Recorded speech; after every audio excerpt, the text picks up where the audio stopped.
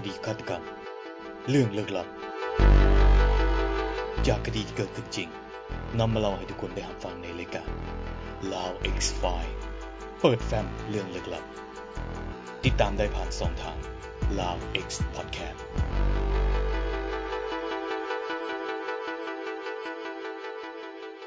สบายดียินดีต้อนรับเข้าสู่รายการ Lao X File เปิดแฟ้มเรื่องลึกลับมื้อนี้แอนนาและทีมงานของพวกเราก็ได้เอาเรื่องสยองขวัญและลึกลับมาเล่าสู่ทุกคนฟังอีกเทื่อนึงซึ่งเรื่องที่จะเอามาเล่าสู่ฟังในมื้อนี้จะเกี่ยวกับการฆาตกรรมต่อเนื่องที่จะได้เว้าถึงเกี่ยวกับความรุนแรงแล้วก็อาจจะเฮ็ดให้ผู้ฟังบางคนรู้สึกอึดอัดฉะนั้นทางพวกเราก็อยากเตือนผู้ฟังให้เตรียมใจไว้ก่อนเนาะแล้วก็กรุณาใช้วิจารณญาณในการรับฟังนำเชื่อว่าหลายๆคนคือสิเคยได้ยินคำสุภาษิตที่ว่าอย่าตัดสินคนจากภายนอก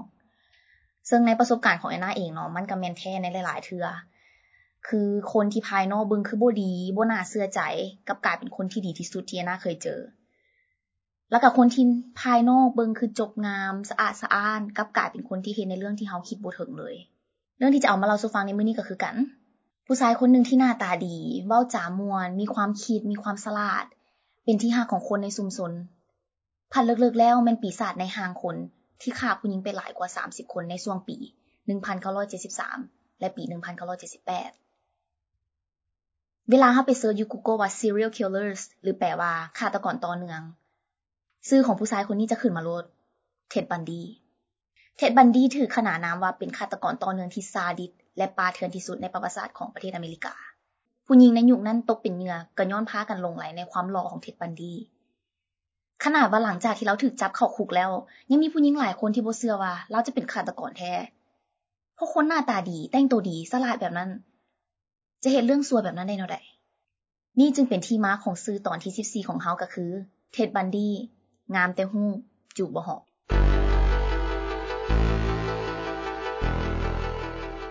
Ted Bundy หรือชื่อเต็มแม่น Theodore Robert Bundy เกิดในปี1946ที่ประเทศสหรัฐอเมริกาเราเป็นคนที่ฉลาดและหน้าตาดีเรียนจบจากมหาวิทยาลัยวอชิงตันในสาขาจิตวิทยาพร้อมด้วยเกียรตินิยมหลังจากนั้นเราได้ถูกตอบรับเข้ามหาวิทยาลัยยูทาห์ในสาขากฎหมายแต่เราบ่ได้เรียนจบเพราะว่าเริ่มขาดเรียนและการหลังๆเริ่มบ่มาเรียนเลยซึ่งช่วงนั้นแหละเป็นช่วงที่เราเริ่มลักพาตัวและฆ่าผู้หญิงการฆ่าแม่นเริ่มขึ้นตั้งแต่ปี1973จนฮอดปี1978แต่ตำรวจสันนิษฐานว่าบันดี้น่าจะเริ่มฆ่าก่อนหน้านี้โดนแล้วพอเรื่องที่เราเอามาเล่าสู่แต่ละคนฟังหั่นน่ะมันจะบ่ค่อยตรงกันบันดี้เราก็ฮู้ได้ว่าเราเป็นคนหน้าตาดีก็เลยใช้มันไปหลอกล่อผู้หญิงงามๆโดยการปลอมตัวเป็นเจ้าหน้าที่หรือบ่ซั่นก็เฮ็ดทำท่าบ่สบายบาดเจ็บเรามักเอาเฟือกมาใส่อยู่แขนหรืออยู่ขาบ่ซั่นก็ใช้ไม้ค้ำเฮ็ดเป็นคือคนพิการแล้วขอให้ผู้หญิงช่วยเอาเครื่องออกจากรถของเราพอเหยื่อเผลอปึ๊บเราก็จะจัดการใช้เหล็กฟาดหัวเขาจนสลบแล้วก็เอากระแจล็อกมือบ่ให้เหยื่อหนีไปไสหลังจากนั้นก็ลักพาตัวเขาไปที่รับตาคนแล้วลงมือข่มขืนและบีบคอจนเหยื่อเสียชีวิตหลังจากฆ่าแล้วเราก็จะมาไปสถานที่นั้นๆเพื่อสำเร็จความใคร่เราจะกลับไปบ่อนนั้นซ้ำๆจนกว่าศพของผู้เสียชีวิตหันเน่าเปื่อยบ่เป็นเอาหรือถูกสัตว์ป่ากินไปหมดแล้วบางเทื่อเราก็เอาศพของเหยื่อมาสำเร็จความใคร่อยู่อพาร์ตเมนต์ตัวเองที่โหดไปกว่าหั่นก็คือบางเทื่อเราก็จะตัดเอาหัวของเหยื่อแล้ววางโซในอพาร์ตเมนต์ของเราและมีเพศสัมพันธ์กับศพจนกว่ามันเน่าเปื่อยเฮ็ดให้การมีเพศสัมพันธ์นั้นเป็นไปบ่ได้เราจึงหยุดเมื่อผู้หญิงหลายคนเริ่มหายตัวไปตำรวจจึงเล็งตามหาผู้กระทำผิดแต่การตามหาก็เป็นเรื่องยากหลายเพราะว่ามันบ่มีหลักฐานที่เป็นรูปธรรมเลยสิ่งที่ระบุได้ก็คือเหยื่อทุกคนเป็นผู้หญิงที่ยังมีความสาวหน้าตาดีเป็นนักเรียนมหาลัยผิวขาวและมีผมยาวแบ่งกลางแล้วเหตุมันจะเกิดขึ้นช่วงตอนแลงอยู่เขตที่มีการก่อสร้างในช่วงเสียงกลางเทอมหรือเสียงจบเทอมและพยานมักจะเห็นผู้ชายคนหนึ่งใส่เฟือกอยู่กับผู้หญิงคนนั้นๆก่อนที่เราจะหายตัวไปและผู้ชายคนนี้ขี่รถ Volkswagen Beetle สีน้ำตาลผู้หญิงในรัฐวอชิงตันและออริกอนเริ่มมีความย้านเพราะว่าตำรวจยังจับคนร้ายบ่ได้เลยและบ่สามารถให้ข้อมูลกับสังคมได้หลายเท่าที่ควรมื้อนึงในปี1974มีคนโทรไปแจ้งตำรวจว่า Ted Bundy อาจเป็นผู้ต้องสงสัยเพราะเรามีลักษณะคือกับผู้ที่พยานหลายๆคนพรรณนาตำรวจก็เลยเราเข้ามาสอบปากคำแต่สุดท้ายก็ปล่อยบันดี้ไปย้อนลักษณะของเราที่เบิ่งคือเป็นคนดีขาวสะอาด ในตอนที่ตำรวจจับเราบ่ได้เราก็ฆ่าไปเรื่อยๆแต่เราย้ายไปซอกเหยื่ออยู่รัฐโคโลราโดแทนแต่ท้ายที่สุดเราก็ถูกจับได้ในวันที่16สิงหาคมปี1975ในรัฐยูทาห์หลังจากที่มีตำรวจลาดตระเวนเห็นบันดี้ขี่รถอยู่เขตนั้นตอน 3 โมงเช้าแล้วพยายามเล็งรถหนีหลังจากที่เห็นรถตำรวจหลังจากจับกลุ่มตำรวจได้พบเห็นเครื่องในรถของเราเช่นหน้ากากกระแจมือเสื้อกถุงใส่ขี้เหงื่อและอุปกรณ์อื่นๆที่เบิ่งคือใช้ในการปล้นหลังจากนั้นนักสืบ3คนก็เลยพากันบินไปเมืองซีแอตเทิลรัฐวอชิงตันเพื่อไปสอบปากคำแฟนของเท็ดบันดี้อลิซาเบธแคนโดสาเหตุที่นักสืบไปหาแคนโดก็ย้อนว่าคนที่โทรไปแจ้งตำรวจในมื้อนั้นว่าบันดี้อาจจะเป็นผู้ต้องสงสัยก็แม่นแคนโดนั่นเองแคนโดเล่าว่าปีนึงก่อนบันดี้จะย้ายไปรัฐยูทาห์เราพบเห็นอุปกรณ์ที่เราเห็นแล้วบ่เข้าใจว่าบันดี้จะมีไว้เพื่อหยังเช่นถุงมืออนามัยไม้ค้ำมีดแล้วก็เครื่องผู้หญิงเป็นกองอยู่ในอพาร์ตเมนต์ของพวกเขาเคนโดเลยตัดสินใจประเสริญหน้ากับบันดี้มื้อนึงตอนที่ว่าทั้งสองคนกำลังเบิ่งโทรทัศน์ซึ่งเฮ็ดให้บันดี้ใจห้ายเป็นฟืนเป็นไฟแล้วเราขู่เคนโดไปว่าถ้าเจ้าบอกไผเรื่องนี้ข้อยจะหักคอเจ้าทิ่มเคนโดยังเล่าอีกว่าบันดี้จะอารมณ์เสียทุกเทื่อถ้าเคนโดจะตัดผมสั้นบันดี้มักให้แฟนของเราผมยาวและเฮ็ดทรงแบ่งกลางเคนโดว่าบางคืนเราตื่นขึ้นมาแล้วเห็นบันดี้อยู่ในกองผ้าห่มแล้วก็เอาไฟฉายกวดเบิ่งร่างกายของเราอย่างละเอียดแล้วนางก็ได้คอนเฟิร์มอีกว่าคืนที่มีการแจ้งว่าผู้หญิงหายตัวไปในแต่ละเทื่อหั่นแม้นจะถึงมื้อที่เรากับบันดี้บ่ได้อยู่นำกันตลอดเราก็เลยสงสัยว่าบันดี้อาจจะอยู่เบื้องหลังการหายตัวไปของผู้หญิงหลายๆคนแต่หลักฐานเหล่านี้บ่เพียงพอสำหรับตำรวจที่จะกล่าวหาว่าบันดี้เป็นฆาตกรบันดี้จึงถูกปล่อยตัวแต่ก็ได้อยู่ภายใต้การเฝ้าระวังของตำรวจ24ชั่วโมงถึงว่าแคนโดจะสงสัยในตัวบันดี้และแจ้งตำรวจไปก็ตามแต่เราก็ยังคบกับบันดี้ต่อไปย้อนความสองจิตสองใจเพราะเราอยากเชื่อว่าผู้ชายที่เราใช้ชีวิตนำและเบิ่งคือคนปกติจะบ่แม่นฆาตกรโรคจิตเรายังอยากเชื่อว่าบันดี้เป็นผู้บริสุทธิ์อยู่เนื่องจากว่าหลักฐานก็มีบ่พอแต่ในที่สุดในปี1975ตำรวจก็สามารถรวบรวมเอาหลักฐานหนึ่งมาจับตัวบันดี้ได้ในข้อหาพยายามลักพาตัวย้อนแคโรล ดารอนช์ผู้เป็นเหยื่อของบันดี้ในปี1974ได้หนีรอดออกมาได้และได้ให้ความร่วมมือกับตำรวจดารอนช์ได้มาให้ปากคำในศาลและซี้ตัวบันดี้อยู่ศาลว่าแม่นผู้ที่ปลอมตัวเป็นตำรวจในมื้อที่เกิดเหตุอยู่ห้างสรรพสินค้ายูทาห์ช้อปปิ้งมอลล์ดารอนช์เล่าว่าบันดี้พยายามที่จะลักพาตัวเราโดยการเข้ามาหาเราด้วยท่าทางที่มีมารยาทและแจ้งเราไปว่ามีโจรพยายามจะงัดเข้ารถของเราดารอนช์ก็เชื่อเข้าไปเต็มๆเพราะว่าบันดี้แสดงได้คืออีหลีบันดี้บอกดารอนช์ว่าให้กลับไปเบิ่งรถนำกันเพราะว่าจะได้ฮู้ว่ามีหยังเสียบ่แล้วดารอนช์ก็บอกไปว่าบ่มีหยังเสียได้ดารอนช์รู้สึกว่ามีหยังแปลกๆกับตำรวจคนนี้เพราะว่าบันดี้พยายามบอกเราเข้าไปเช็คเบิ่งรถดีๆว่ามีความเสียหายหรือมีของหายบ่ทั้งๆที่เราก็บอกไปแล้วได้ว่าบ่มีบันดี้ก็เลยตัวต่อว่าทางตำรวจได้จับกลุ่มคนร้ายไว้อยู่สถานที่ตำรวจแล้วและบอกให้ดารอนช์ขึ้นรถไปสถานีตำรวจนำเราเพื่อไปให้ปากคำต่อดารอนช์ตกลงแล้วความรู้สึกแปลกๆมันก็เริ่มแฮงขึ้นเรื่อยๆตอนที่เราฮู้ว่าบันดี้บ่ได้จะพาเราไปสถานีตำรวจเพราะบันดี้ได้จอดรถอยู่โรงเรียนแห่งหนึ่งแล้วพยายามใส่กระแจมือเราดารอนช์เลยขัดขืนและต่อสู้กับบันดี้สุดชีวิตจนหนีมาได้วุดวิดบันดี้ถูกตัดสินให้จำคุก15ปีอยู่รัฐยูทาห์จากข้อหาที่พยายามลักพาตัวดารอนช์แต่เราก็ปฏิเสธทุกข้อกล่าวหาได้ล่ะแล้วก็บอกว่าตัวเองเป็นผู้บริสุทธิ์ตอนอยู่คุกแฟนของเราเคนโดก็ได้ไปยามเรา2เทื่อจนบันดี้ถูกตัดสินในปี1976ว่ามีความผิดแท้ในการฆ่าแครินแคมเบลเราเลยถูกย้ายไปคุกอยู่รัฐโคโลราโดแต่เรื่องบ่จบเท่านั้นปี1977เราแต่งตั้งให้ตัวเองเป็นทนายความให้กับตัวเราเองย้อนเหตุนี้เราจึงบ่ต้องใส่กระแจมือและเล็กของขาตอนขึ้นศาลสู่คดีเราจึงใช้โอกาสช่วงพักผ่อนของการไต่สวนขอผู้คุมพาไปห้องสมุดเพื่อไปศึกษาเพิ่มเติมเกี่ยวกับเคสของตัวเองแล้วหาจังหวะตอนที่ผู้คุมไปสูบยาเปิดโปงเยี่ยมแล้วโดดลงมาจากชั้น2จนเฮ็ดให้หัวเข่าตัวเองบาดเจ็บแต่เราก็กั้นใจแลหนีใครแน่เราลบหนีไปได้6มื้อก็ถูกจับตัวได้แต่เราก็บ่ยอมแพ้ได้บ่โดนต่อมาบันดี้ก็เกียมแผนหนีออกจากคุกอีกเทื่อนึงเราตั้งใจลดอาหารและเฮ็ดให้น้ำหนักตัวเองลง10กว่ากิโลตอนทำอีแอนนาก็คิดอยู่ได้ว่าเฮ็ดไปเพื่อหยัง แต่ที่จริงแล้วเราวางแผนที่จะเฮ็ดให้ตัวเองจอยสุดๆเท่าที่จะจอยได้เพื่อที่จะลอดเข้าไปในหูอยู่เทิงเพดานห้องขังของเราที่เราเจาะไว้แล้วเตรียมเอาปึ้มกฎหมายมาแล้วก็หมอนมาจัดไว้อยู่เตียงเฮ็ดคือว่ามีคนนอนอยู่แล้วก็ปีนขึ้นไปถึงท่อเพดานจนฮอดห้องของผู้ต้องขังคนหนึ่งแล้วผู้นั้นหันบ่อยู่ตอนนั้นหั่นน่ะแล้วเลยเอาเครื่องนุ่งธรรมดามาใส่แล้วหนีออกไปได้เทื่อที่2คือกับที่เฮาเคยเห็นในหนังบ่ตอนนี้ออกไปได้แล้วบินไปชิคาโกแล้วก็ขี่รถไฟไปต่อฮอดมิชิแกนแล้วขับรถต่อไปจนฮอดแอตแลนตาแล้วนั่งรถเมล์ไปต่อจนฮอดฟลอริดาเราสามารถรอดจากมือตำรวจไปได้โดนป่านนี้ก็ย้อนว่าเราได้เปลี่ยนรูปร่างหน้าตาภายนอกของตัวเองเช่นการแต่งตัวทรงผมแล้วก็จงหนวดการหนีออกมาเทื่อนี้เฮ็ดให้คนในสังคมแตกตื่นหลายตำรวจได้ออกโปสเตอร์ซอกหาเท็ดบันดี้ทั่วประเทศแต่ก็บ่สามารถจับตัวได้จนบันดี้ได้ดำเนินการฆ่าต่อในรัฐฟลอริดาบันดี้ได้บุกเข้าไปในห้องพักหญิงคีโอเมกา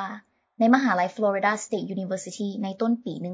1978 เวลาประมาณ 3 โมงตอนเช้าและฆ่ามาร์กาเร็ต โบว์แมนอายุ 21 ปีโดยการเอาไม้ไปตีหัวเลาตอนที่เราหลับอยู่และใส่ถุงน่องหัดคอจนเราตายหลังจากนั้นบันดี้ก็เข้าไปในห้องของลิซ่า ลีวีอายุ 20 ปีและตีเราขณะที่เราหลับอยู่แล้วก็บีบคอแล้วก็กัดหัวนมฟากหนึ่งจนขาดและเอาสเปรย์สีดผมยัดเข้าไปในอวัยวะเพศของลีวายและเราก็เอาแขวไปกัดสะโพกฟากซ้ายของลีวายน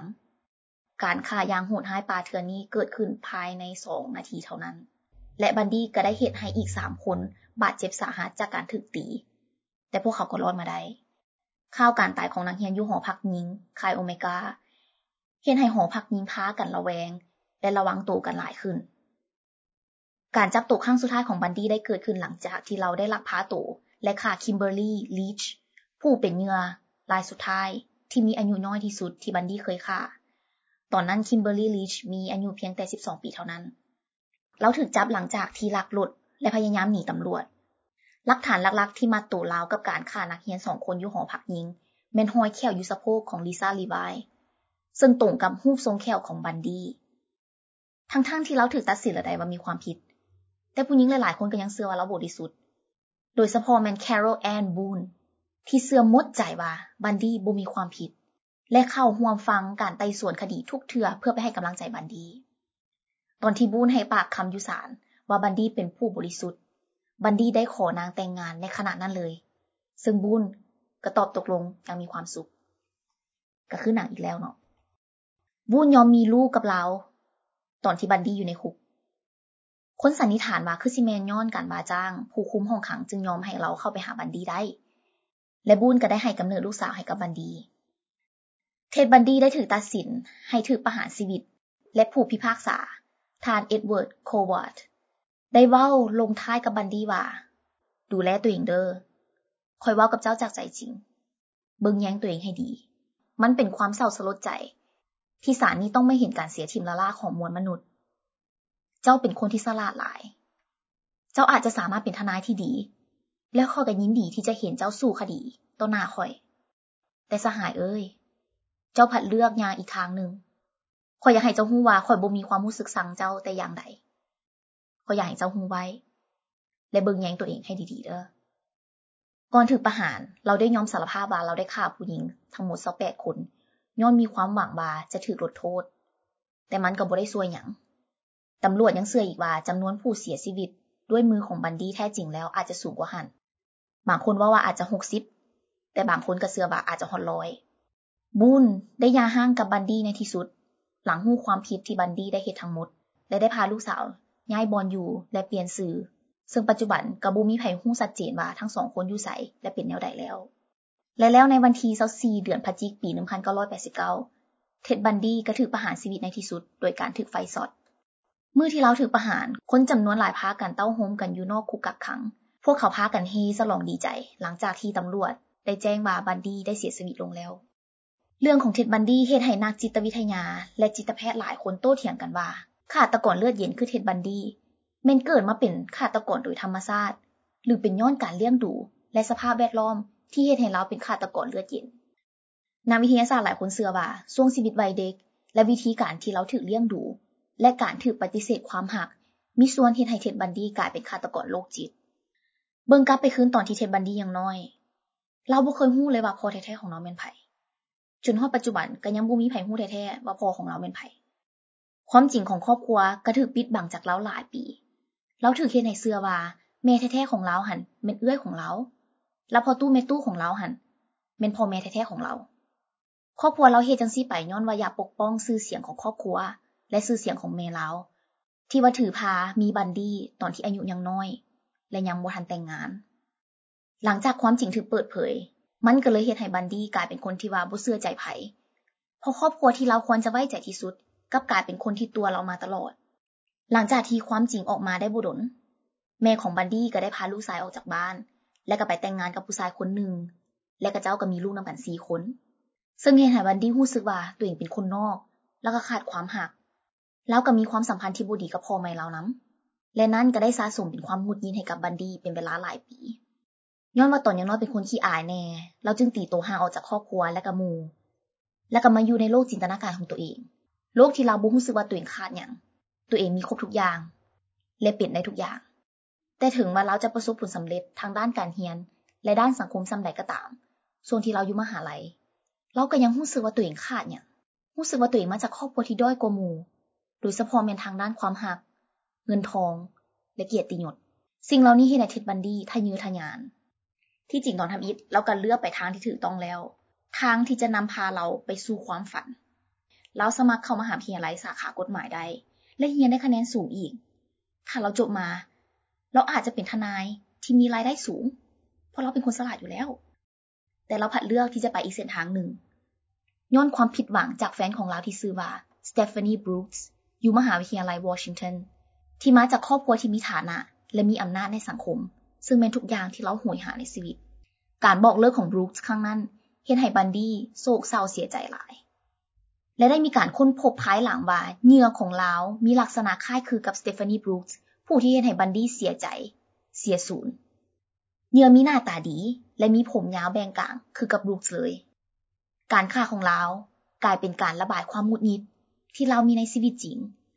และแก้แค้นให้กับความผิดหวังที่เราพบเจอในเรื่องความรักครอบครัวและชีวิตมีจิตแพทย์หลายคนเชื่อว่าพันธุกรรมก็อาจจะเป็นสาเหตุหนึ่งที่เฮ็ดให้เท็ดบันดี้มีความโรคจิตได้เพราะว่าสมองฆาตกรต่อเนื่องหลายๆคนมีความผิดปกติของเคมีในสมองที่เอิ้นว่า MAOA gene